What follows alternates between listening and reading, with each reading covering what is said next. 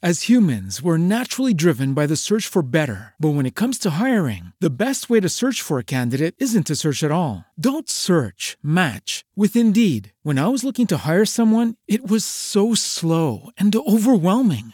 I wish I had used Indeed. If you need to hire, you need Indeed. Indeed is your matching and hiring platform with over 350 million global monthly visitors, according to Indeed data, and a matching engine that helps you find quality candidates fast. Ditch the busy work. Use Indeed for scheduling, screening, and messaging so you can connect with candidates faster. And Indeed doesn't just help you hire faster. 93% of employers agree Indeed delivers the highest quality matches compared to other job sites, according to a recent Indeed survey. And listeners of this show will get a $75 sponsored job credit to get your jobs more visibility at Indeed.com/podcast. That's Indeed.com/podcast. Terms and conditions apply. Hey guys, it is Ryan. I'm not sure if you know this about me, but I'm a bit of a fun fanatic when I can. I like to work, but I like fun too. It's a thing. And now the truth is out there. I can tell you about my favorite place to have fun. Chumba Casino. They have hundreds of social casino style games to choose from with new games released each week. You can play for free anytime, anywhere. And each day brings a new chance to collect daily bonuses. So join me in the fun. Sign up now at ChumbaCasino.com. No purchase necessary. VGW Group. Void where prohibited by law. See terms and conditions. 18+.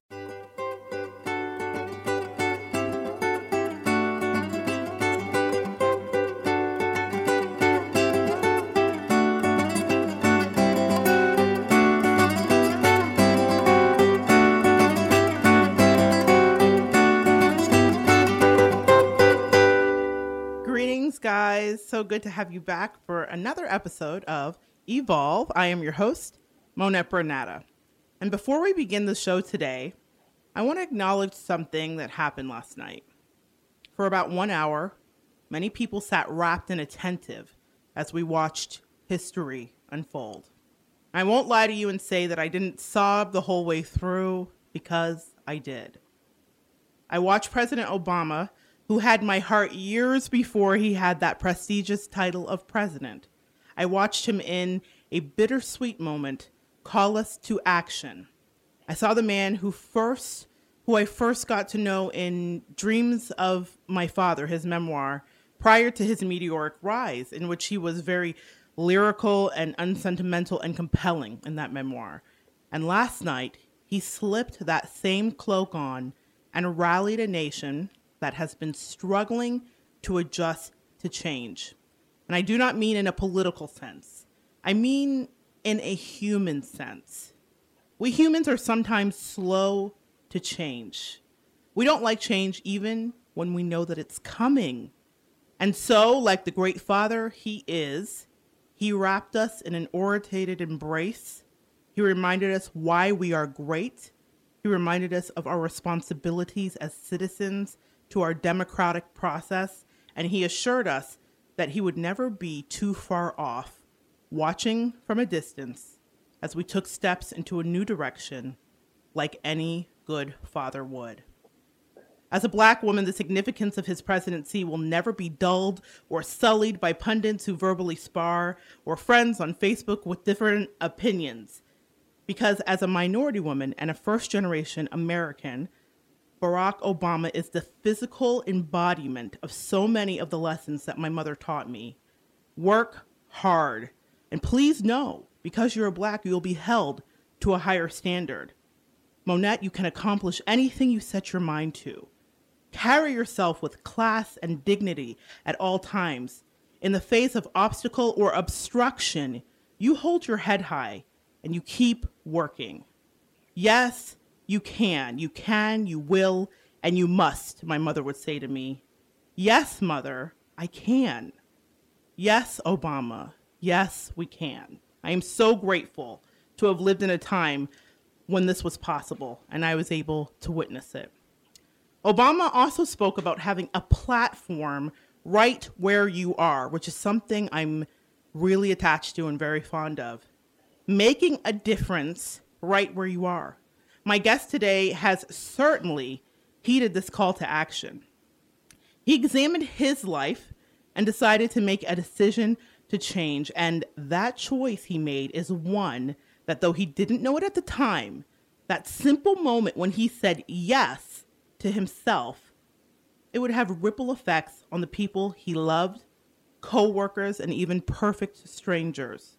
His choice to feel the fear and do something anyway has been a catalyst in his life for amazing change. But he is so much more than that one moment and this one decision.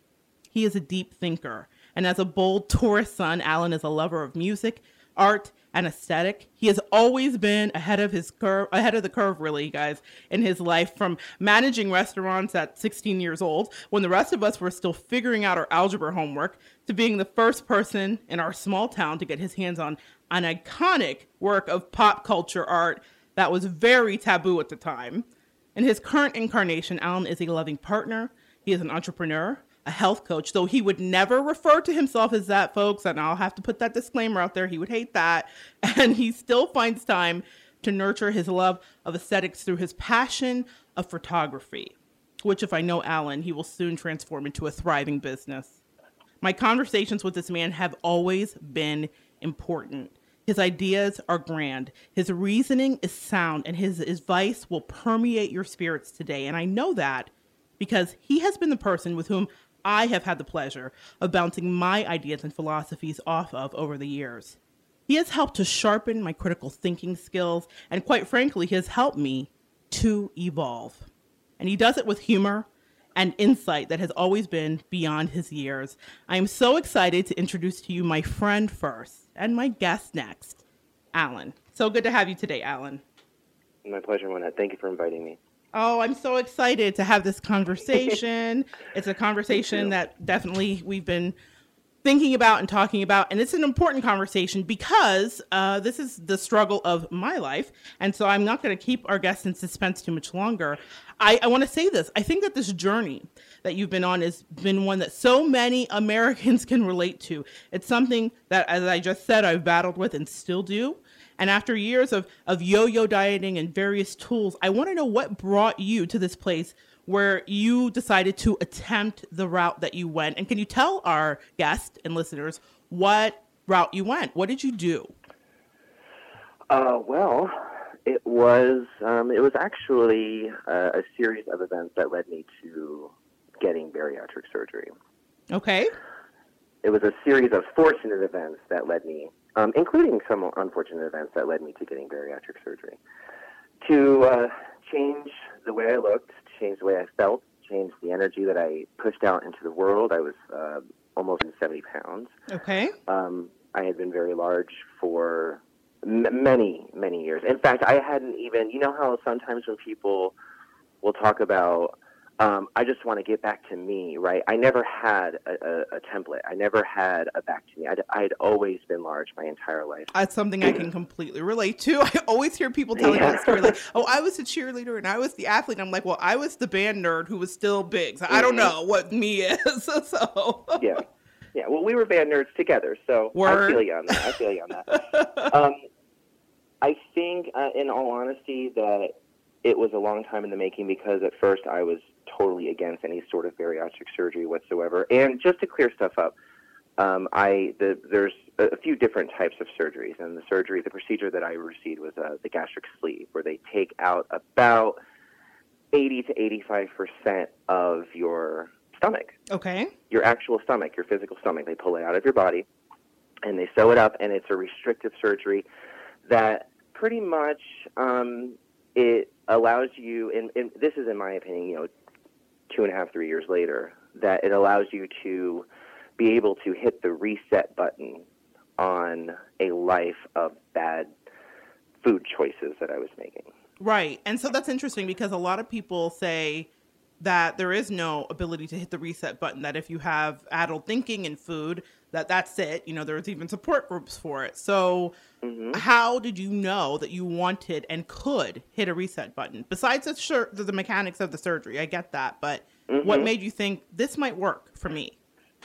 Well, okay. It was kind of a process. So I'll start from the beginning and I'll work my way through it. Initially, I was completely against any sort of bariatric surgery at all. In 2007, a friend of mine went into the hospital and she got a gastric bypass. Right. And at the time, those were very popular. Right. So, and she had complications from that surgery, and she ended up sadly passing away.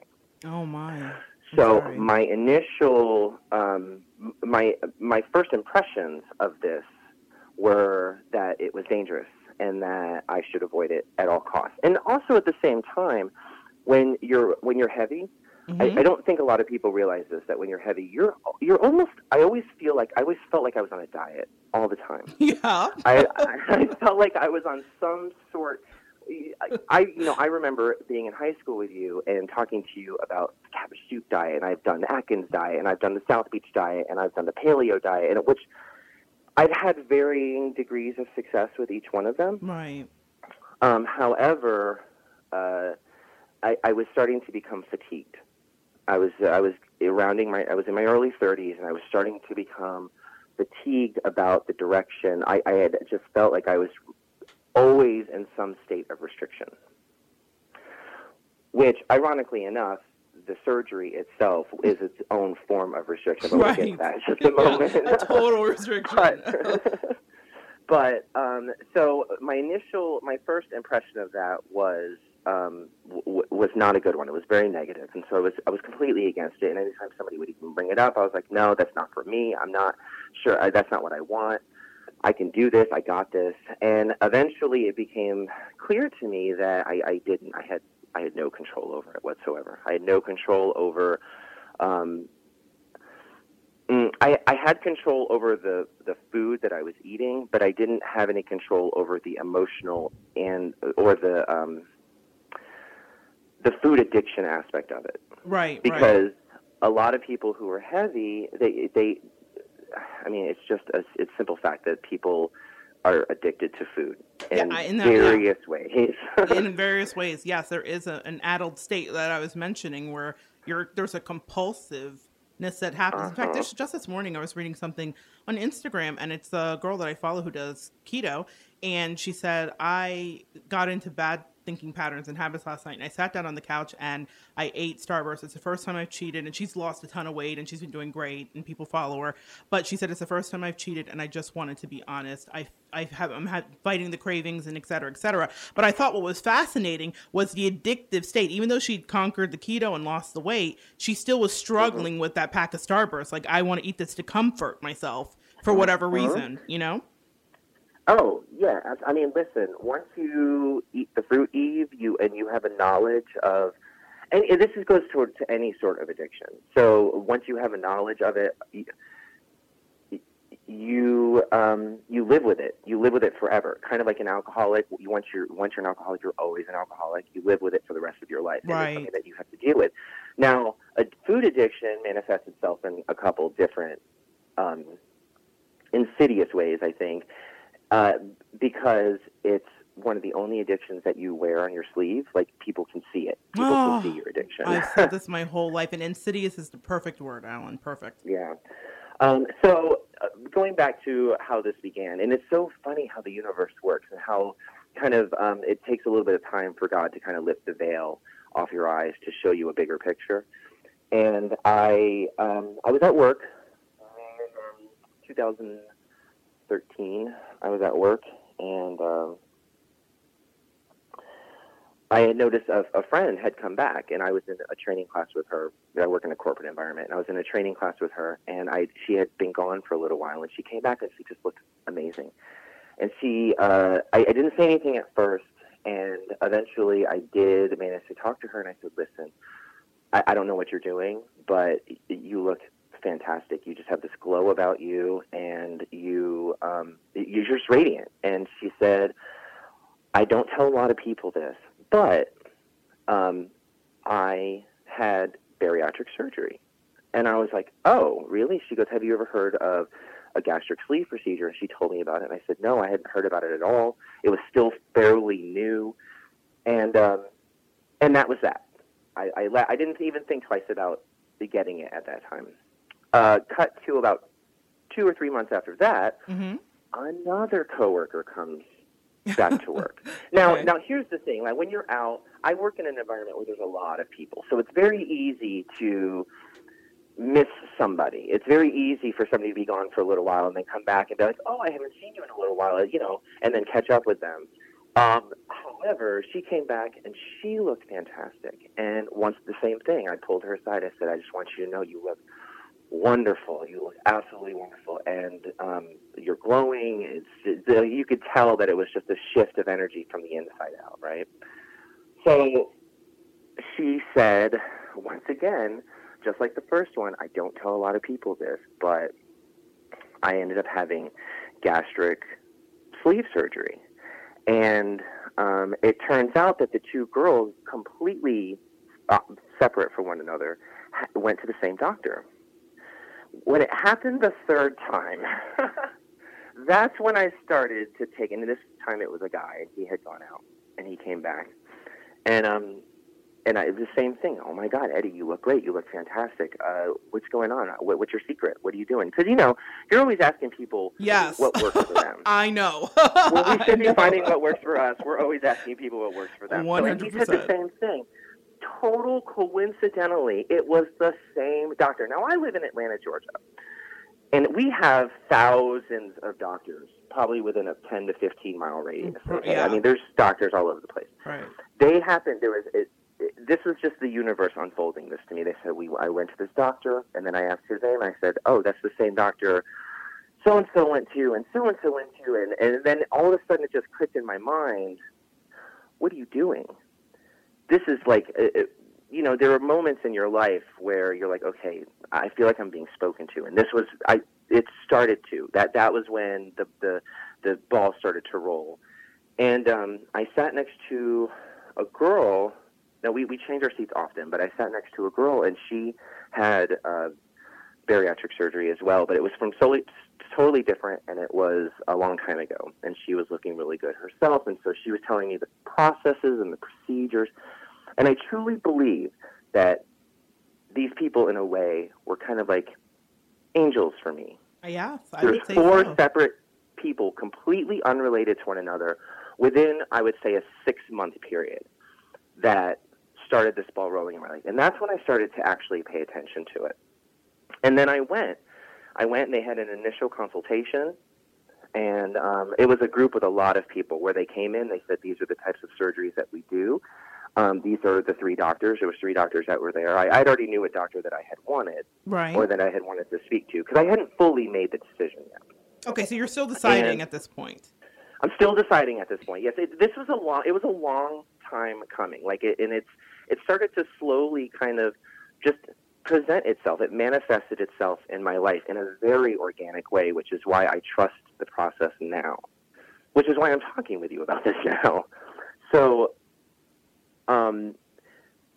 that was how I initially got the ball rolling. After that first meeting, I set a goal for myself because I was taking a flight, and Monette, I was petrified. I was petrified of the flight. I thought for sure, because I hadn't been on an airplane in a while, I thought for sure the seatbelt wasn't going to fit. Right. I thought for sure once the plane took off, it was going to kind of like tilt to the side. Like I was really, I was really nervous about it. The irrational terror that every big person or fat person has. And I'm saying fat, guys, so if you're offended, I will apologize ahead of time. But as a fat person, I can say that, I think.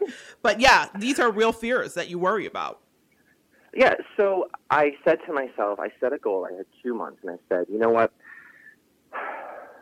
If I cannot lose the 40 pounds before I take this trip, if I said, even though 40 pounds, when you're 365, 370 pounds, 10, 20, 30, even 40 pounds, it's kind of like tossing deck chair off the Titanic. You don't really make much of a difference. It's more psychological than it is physical, to be honest with you.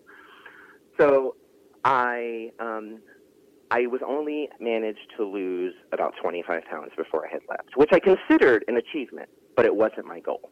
Got it. It wasn't my goal. And so when I went, that's when I made the decision that I was going to start taking this seriously. And then it started a whole new process. It started a whole new process that people have to go through, especially if they have any sort of insurance and they use it, which is what I was doing. I was fortunate enough. I consider myself very lucky for a couple reasons. One, I've always I've always been fairly healthy. I've never had any major health problems with me while growing up. There were a few things that were starting to creep up, like I would throw my back out every once in a while. My knees were starting to hurt as I was walking downstairs. Now, keep in mind, I'm only 33 at the time. Right. My blood pressure kind of was going up, and it was kind of coming back down. It wasn't really that stable, and then I finally went to the doctor, and he said, "You're pre-diabetic." There's the death knell right there. The pre-diabetic, yeah. And that was it was just a kind of a summation of all these parts that caused me to come to this decision. Once I made the decision that I was going to actually do the surgery,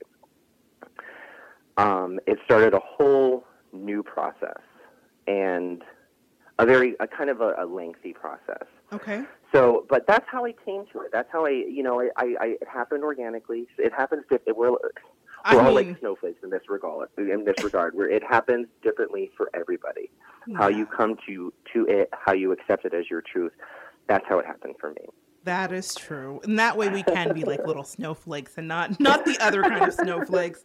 But what I want to say is this. I've noticed that people have a tendency to focus on the optics of the surgery, okay? So everybody's worried about what that feels like, what it looks like when you're describing that percentage of your stomach that's removed. From your experience, what do you think that people need to focus on when they are going into something like this? Okay, so I think that a lot of times people, you're right, they do. They have a tendency to focus on the vanity aspect, the optics of it. They have a tendency to say, okay, well, here's the thing. When I hear somebody say that they would like to lose weight, because I've been obese, and I've been morbidly obese, what I actually hear is, I need love, I need validation, I want respect. That's what I hear. Now, in their mind, they don't probably think that way. What they're thinking of is, I want to fit into that nice little black dress and impress a bunch of people because I want to feel good about myself. However, with a surgery like this, there's a couple different things that happen. So after I had the surgery, and I started to lose weight pretty rapidly. Like it started to come, and there's a few different reasons for that. Number one, I'm a boy. Mm-hmm. Boys have a tendency to lose weight a lot quicker than girls because it's more hormonal for women. Yes, it is. and that has a tendency to keep the fat strapped to their bodies, really. And it's just more difficult for them. But when I started this process, it was not for vanity reasons at all. But what I learned was that it was kind of, for me, it was just kind of the cherry on top. Now, I've been in a relationship for 800 years now. So it was, I really had nobody to impress but myself.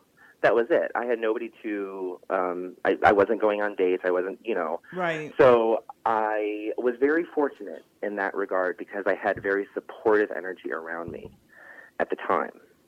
Supportive, loving energy around me. I give my partner 200% kudos for sticking by me from the very beginning to, there is no end. It's ongoing, but he is stuck by me. And there was never an issue. This was always like, if this is a decision that you want to do, if this is you standing in your truth, and I think he felt that from the very beginning, I support you. And he has been with me. I'm so grateful for that, and I'm so thankful for that. So, you know that Beyonce song, Pretty Hurts? Yes, I am. And in the song, she says it's the soul that needs the surgery. Mm. This is what I learned the hard way. This is what I learned the hard way because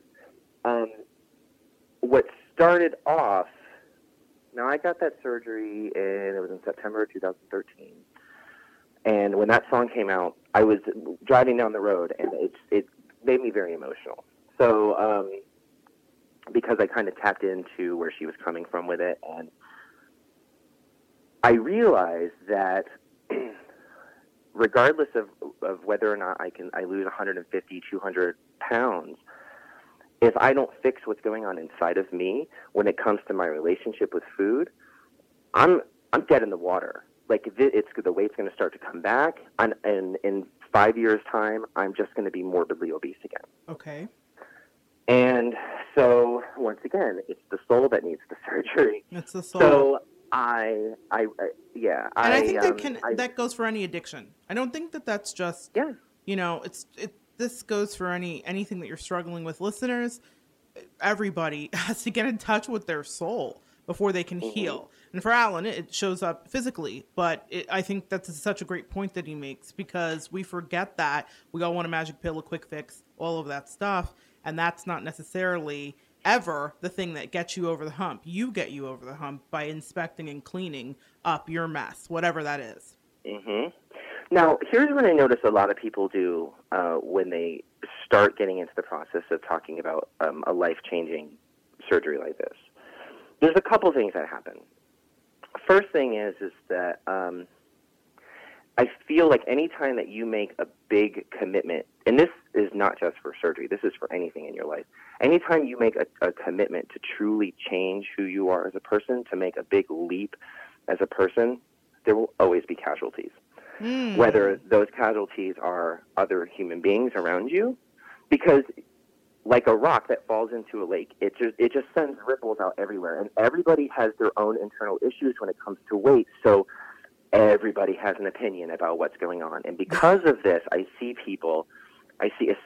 As humans, we're naturally driven by the search for better. But when it comes to hiring, the best way to search for a candidate isn't to search at all. Don't search, match with Indeed. When I was looking to hire someone, it was so slow and overwhelming. I wish I had used Indeed. If you need to hire, you need Indeed. Indeed is your matching and hiring platform with over 350 million global monthly visitors, according to Indeed data, and a matching engine that helps you find quality candidates fast. Ditch the busy work. Use Indeed for scheduling, screening, and messaging so you can connect with candidates faster. And Indeed doesn't just help you hire faster. 93% of employers agree Indeed delivers the highest quality matches compared to other job sites, according to a recent Indeed survey. And listeners of this show will get a $75 sponsored job credit to get your jobs more visibility at Indeed.com/podcast. That's Indeed.com/podcast. Terms and conditions apply.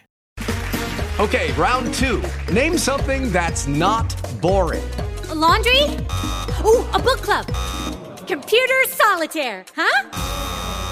Ah, sorry, we were looking for Chumba Casino. That's right, ChumbaCasino.com has over 100 casino-style games. Join today and play for free for your chance to redeem some serious prizes.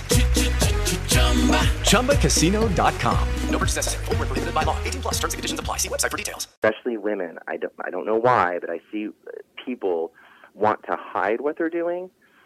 I chose to take a pretty transparent stance when it came to it. Now, I didn't advertise it on social media. I didn't tell anybody but my close friends what I was doing. But anybody who asked, I was very honest with them. This is what I did. This is the procedure that I had done. This is how much weight that I lost. And this is how I feel. And because of that, I've managed to start that snowball rolling down the hill for a few other people. And I never once recommended having surgery. That's never been in my lexicon at all. I never once recommended for people to, this is what I think you should do to lose your weight. Absolutely not. All I did was I tried to lead by example as much as possible. This is what I did. This is how it worked for me. These are the risks, because there are some very inherent risks. You're having major abdominal surgery. They're literally pulling tissue of your body out of your body. Right. And it's viable tissue. So there's always kind of like that weird, there's nothing wrong with your stomach. I guess, well, it depends on how you look at it. There's nothing wrong with your stomach. It is a functioning organ. But because I believe, now that I know this firsthand, that your body kind of overrides your brain in ways because it craves pleasure, and it craves pleasure at its own detriment. Yes. So, so you overeat, or you take too many drugs, or you drink too much, and then all of a sudden your body starts to shut down. But you're having a good time, so you shut it out, and you'll crave something like McDonald's, but in your mind, you know that that's going to give you a heart attack in 20 years, but you still eat it. Right. Because you give into it. Yeah, you give into it. Now, I believe that everybody knows how to lose weight. We're at a point in our lives where information is just flying at us at 100 miles an hour, 24 hours a day, 7 days a week. I believe that everybody knows how to lose weight on a very superficial level. What I don't believe is that everybody knows or has put the time in to realize what nutrition triggers or registers with their bodies. Right. They don't understand that. For me, it's a plant-based diet. For you, I believe you're in the keto. I'm more keto. Yes. But before we get into that's such a great and salient point. But before we get into that, I want to kind of take a step back and just ask you. You were talking about the casualties, and that's always very interesting to me because I'm fascinated with the way that we deal with each other whenever we're having changes in our life. And I started the show talking about a change we're going through as a country and how we're all reacting to it and how everybody has an opinion. So it's no different in that regard when you're doing weight loss. Everybody has an opinion. And there is something that in our conversation you had mentioned to me, the air effect. And could you explain what that is to the listeners? The air effect. Yeah. Sure. The air effect is when, and I didn't coin this. This is Oprah, 100%. Oprah! She was talking with Carrie Underwood, and Carrie Underwood says, as I was starting to get a little bit more famous, and as I was starting to rise, people started to become weird. And Oprah said, that's the air effect. As you get higher and higher and higher, people, the oxygen levels get thinner, and people tend to flake off. It's the same exact way when you make any sort of major change or actually when you adjust your frequency from AM to FM, the same exact thing happens. So friends, people that I were close to, people got strange to me. Their energy was no longer enjoyable to me, or people didn't, when I was in the hospital, people didn't call, or when I would mention something and say, hey, let's make healthier choices and do this, and let's do XYZ instead of, ABC, they would say, well, these comments were actually made to me. Not all of us had bariatric surgery. Very rude, crass, like almost jealous, hating. Jealousy, yeah. And so because of that, my social circle now is completely different than it was at the time. I let that evolve. I let that evolve because of that, because everybody has their own, whether you're skinny or you're big, they have their own internal struggles with weight.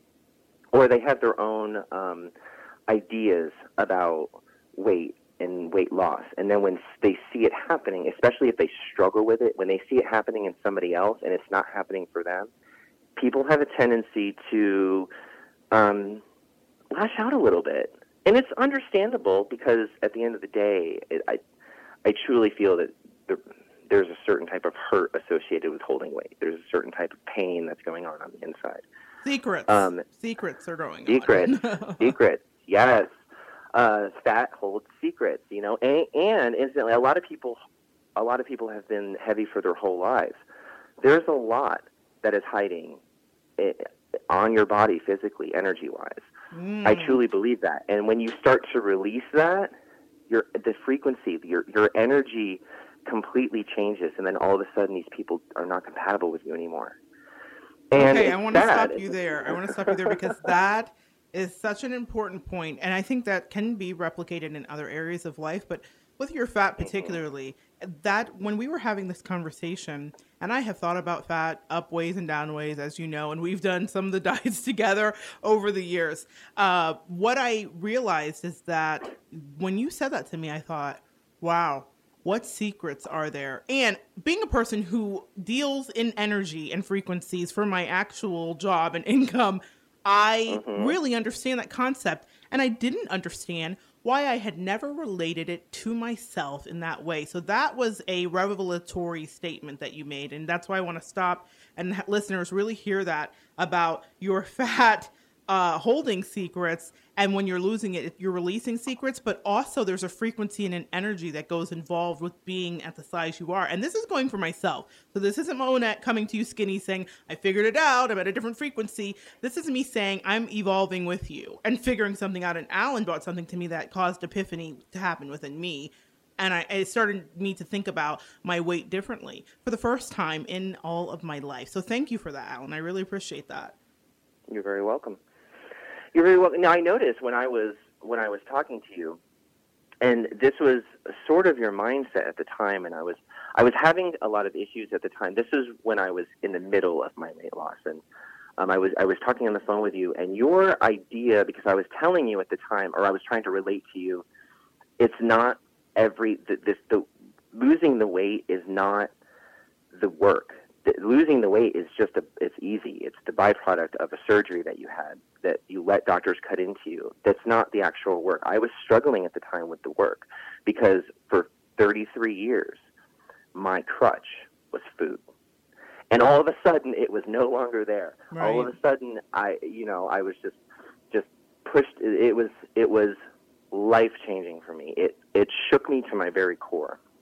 And I could no longer use it as a fallback, because the second I ate a chicken nugget, I was full. I couldn't eat anymore, and it was painful to eat anymore. So I remember going through periods of time where I would want to just finish my meal and enjoy my meal. I had to learn to let go of that desire. I had to learn to let go of the grasp that food had on me, and also the comfort. Depressed me. Yeah, the comfort too, because what I'm hearing you say is that, like, you wanted to finish more than the chicken nugget, and that was a total emotional response. You were literally full. You couldn't hold another thing, but it was the comfort. And guys, pay attention to that. Listeners, there is such a comfort that is so seductive that I don't know if we all are aware of it. We might think we know, and we've heard it. We've heard Oprah talk about it and various other people as they're climbing towards their health. But there is a true comfort and emotional dependency that you can have on food. This is not just like sometimes I wanted to make this point because sometimes I've heard people just being like, fat people are lazy and they don't understand and whatever. But I look at Americans, skinny, fat, tall, skinny, everybody loves food and they love it for comfort. They don't just love it because it tastes good. So I think that's a great point too that you've made there about wanting to finish the thing only because your mind and your heart and soul wanted it, not so much because your body needed it anymore. Not at all. My body didn't need it whatsoever, but my mind was trying to overpower my body and say, this is what you're used to. It was perpetuating old patterns. And this is kind of where the rubber meets the road when it comes to my intention for wanting to discuss this with you, is that if you choose to do a surgery like this, you need to sit down beforehand and take kind of a soul inventory. Take an inventory of your life.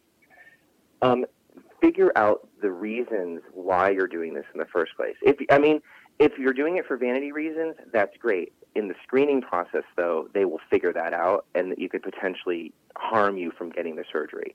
If the doctor thinks, because you have to see a psychiatrist, so if the doctor thinks that you're doing this for vanity reasons, you're out. Okay. You're done before you even begin. So they can sniff that out. They can sniff out, like, I want to look great and be hot. They gave me a full psychological profile. Hours I was in there taking that test, doing a psychological profile. Now, as I said, everybody's process is a little bit different.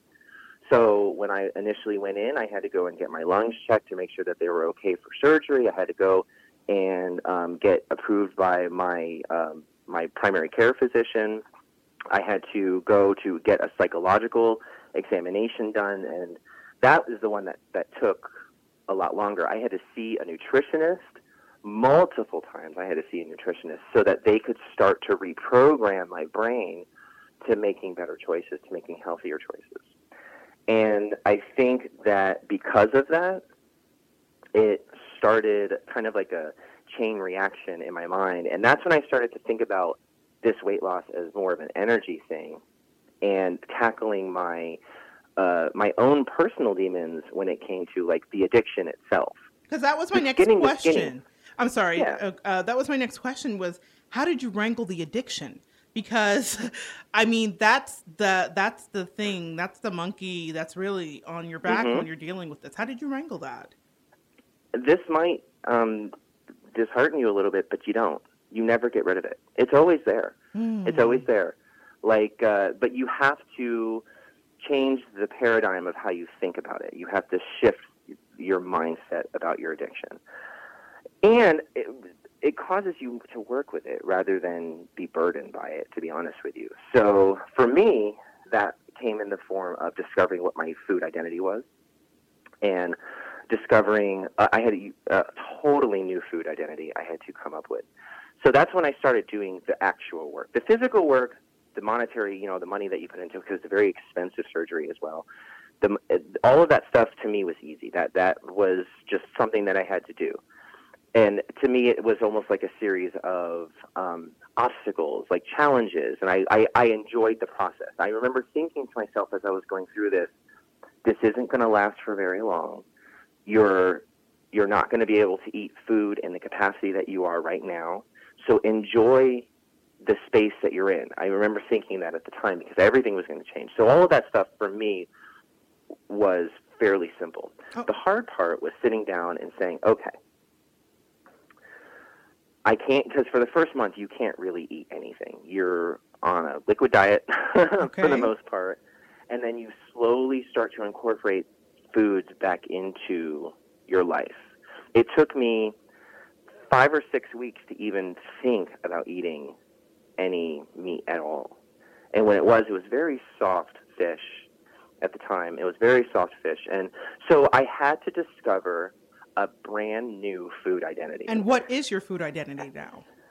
Well, now, because I put in the research at the time, now I tend to gravitate towards plant-based.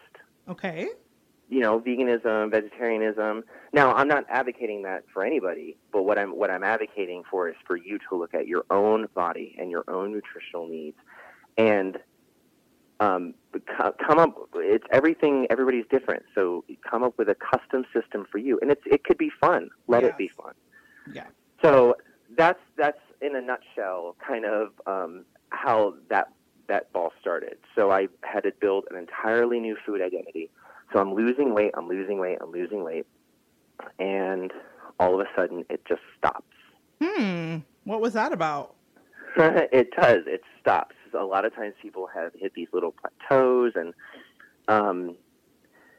they're normal and they're natural. Your body starts to adjust metabolically to eating less food. Okay. Now, that makes sense. Just kind of like an FYI about this surgery. The surgery really only lasts for about, I would say, anywhere between 12 months to about 15 months, and that's it. By that point, your metabolism has adjusted to the fact that you're only eating 1,500 calories a day, and your body, you stop losing weight. So after that, you have to have, when I say hit the reset button earlier, this is what I meant by that. You have to have put your mind in a place where you're able to hit the reset button. And so that when the time comes and you stop losing weight, that's when you're able to pick up and you're able to continue the journey that you're on. A lot of times people stop at this point, and because they haven't done the work, they start to gain all of the weight back. I've seen it happen time and time again, where the weight just starts slowly creeping back up. And it's happened to me, where you'll notice, but now I have a threshold. When you're 365 pounds, you don't really have a threshold, because 20, 30 pounds, still you still look the same. But 10, 20 pounds after, when you're 220 pounds and you're 6'2" or 3, 10 or 20 pounds that you gain is the difference between being able to button up your pants. Yeah. So, and that's the new normal. And that's what we were talking about at the beginning of the show. Get back to me. Now you know what you have a me to get back to. Now you know. So that's what this surgery has provided you, as a tool to have a barometer of where you need to be. I think that's what it sounds like. Very much so. Yeah, very much so. So I credit it for that. I'm at a point now, 3 years later, where when I look back on it, I'm happy. I'm very happy that I did what I did. It was one of the best decisions I ever made in my life. Certainly one of the most healthiest decisions I ever made in my life, considering how obese I was. Because where I said earlier, I had always been very lucky when it came to health. I had never really had any major health problems my whole life. But I can't say that when I'm 40. I know I'm 36 now. I'll be 37 in April. But by the time I was 40, if I had stayed on that trajectory, I would probably have diabetes. I would probably have high blood pressure.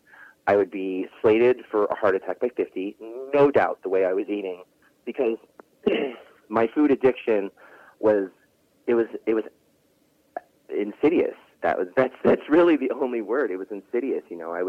Drive-thrus they were my thing, and I needed to get out of that negative, that mindset. Now, don't get me wrong, I still love a drive-thru, but it's more balanced now. It's a little bit more balanced now. I understand. I really do understand that. Seems like using this tool and utilizing it. And so for people listening, you can achieve balance through this. I think a lot of people have a very hard-nosed approach to weight loss, which is like, if I don't do it myself, and I certainly have been one of those people, then it doesn't count, and it's null and void. And watching Alan go through this experience has really taught me that we are provided with tools, and you utilize them as you should. Now, that may not be the tool for everybody. Like he said, this is up to you to discover, investigate, and trust your angels, which is one of the things he did in his journey. Was he realized that he had better angels coming to him in the form of coworkers saying, we have a tool for you. And he listened. And so that's why it's so important, guys, for you to stay grounded and spiritually open to your opportunities, because they're always around the next corner, and your angels are always communicating with you. I don't think I'll ever be able to say it enough on this show. And so Alan listened to his angels, and they gave him a tool that helped change his life and the course, as he's mentioned, of other people's lives around him. And we're almost getting close to our time, but I just wanted to ask you, Alan, is there anything else that we should know about succeeding in weight loss? And I know that you don't like to say you know it all because you're still figuring it out, but is there any advice that you can give in closing that you've learned in this?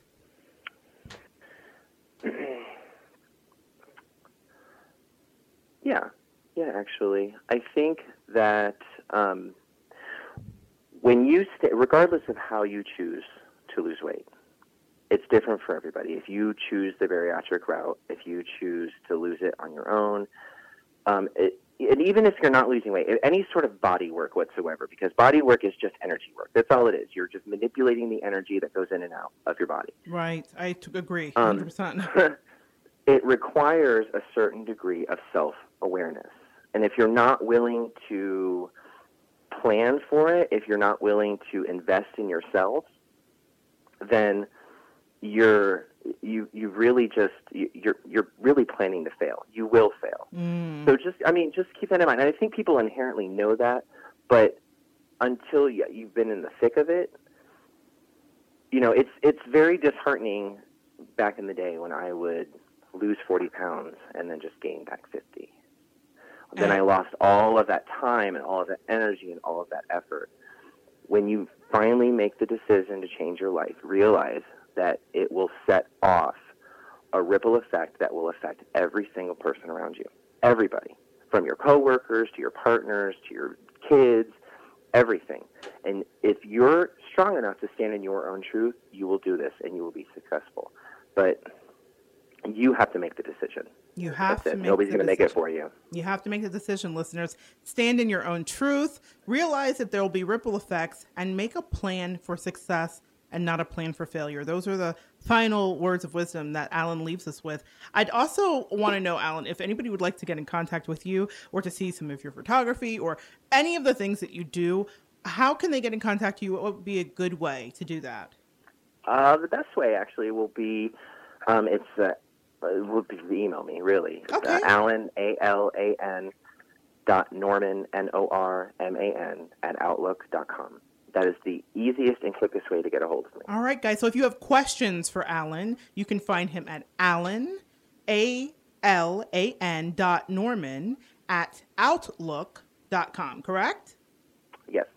Alan, thank you so much. I mean that sincerely, for coming on and sharing energy with me, especially about such a personal topic. This is something that is near and dear, and no pun intended, to our hearts, both of our hearts. And so it is near and dear. And I am so grateful that you chose to be vulnerable today, because that is definitely part of how you evolve. Thank you so much.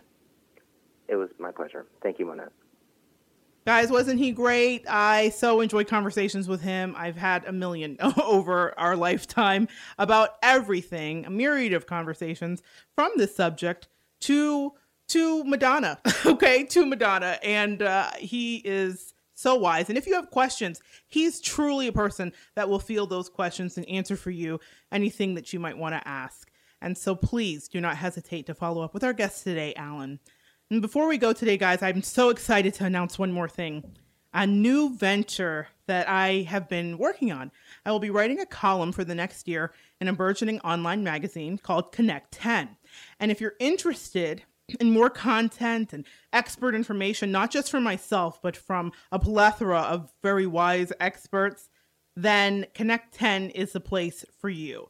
Connect 10 is a new online magazine that is on the pulse of self-development. And this free to you magazine is easy to access in a desktop and Android, iPad format. It's very compatible with those. So you can find new content monthly at Connect 10. My column is a food for thought kind of column where I'm just kind of expounding on some spiritual things. And I wrap it up with a delicious new recipe every month. It's easy to follow. So come join us. Come on over, click, find, look. You can go onto my Facebook at Monette Bernata, and there are links there to access for your desktop and your iPad and Android.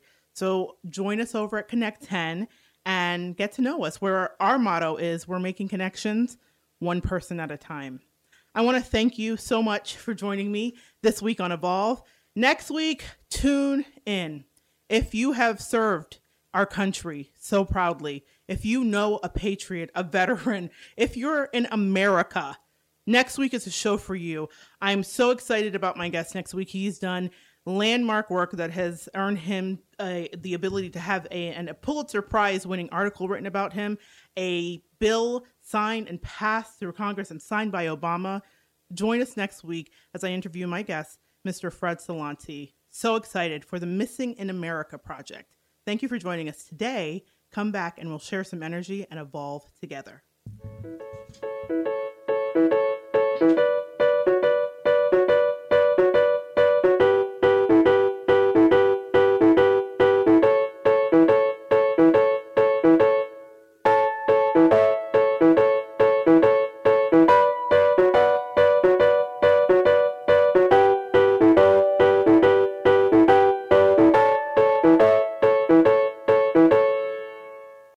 As humans, we're naturally driven by the search for better. But when it comes to hiring, the best way to search for a candidate isn't to search at all. Don't search, match with Indeed. When I was looking to hire someone, it was so slow and overwhelming. I wish I had used Indeed. If you need to hire, you need Indeed. Indeed is your matching and hiring platform with over 350 million global monthly visitors, according to Indeed data, and a matching engine that helps you find quality candidates fast. Ditch the busy work. Use Indeed for scheduling, screening, and messaging so you can connect with candidates faster. And Indeed doesn't just help you hire faster. 93% of employers agree Indeed delivers the highest quality matches compared to other job sites, according to a recent Indeed survey. And listeners of this show will get a $75 sponsored job credit to get your jobs more visibility at Indeed.com/podcast. That's Indeed.com/podcast. Terms and conditions apply. With the Lucky Land Slots, you can get lucky just about anywhere. This is your captain speaking. We've got clear runway and the weather's fine, but we're just going to circle up here a while and get lucky. No, nothing like that. It's just these cash prizes add up quick. So I suggest you sit back, keep your tray table upright, and start getting lucky. Play for free at LuckyLandSlots.com. Are you feeling lucky? No purchase necessary. Void where prohibited by law. 18+ terms and conditions apply. See website for details.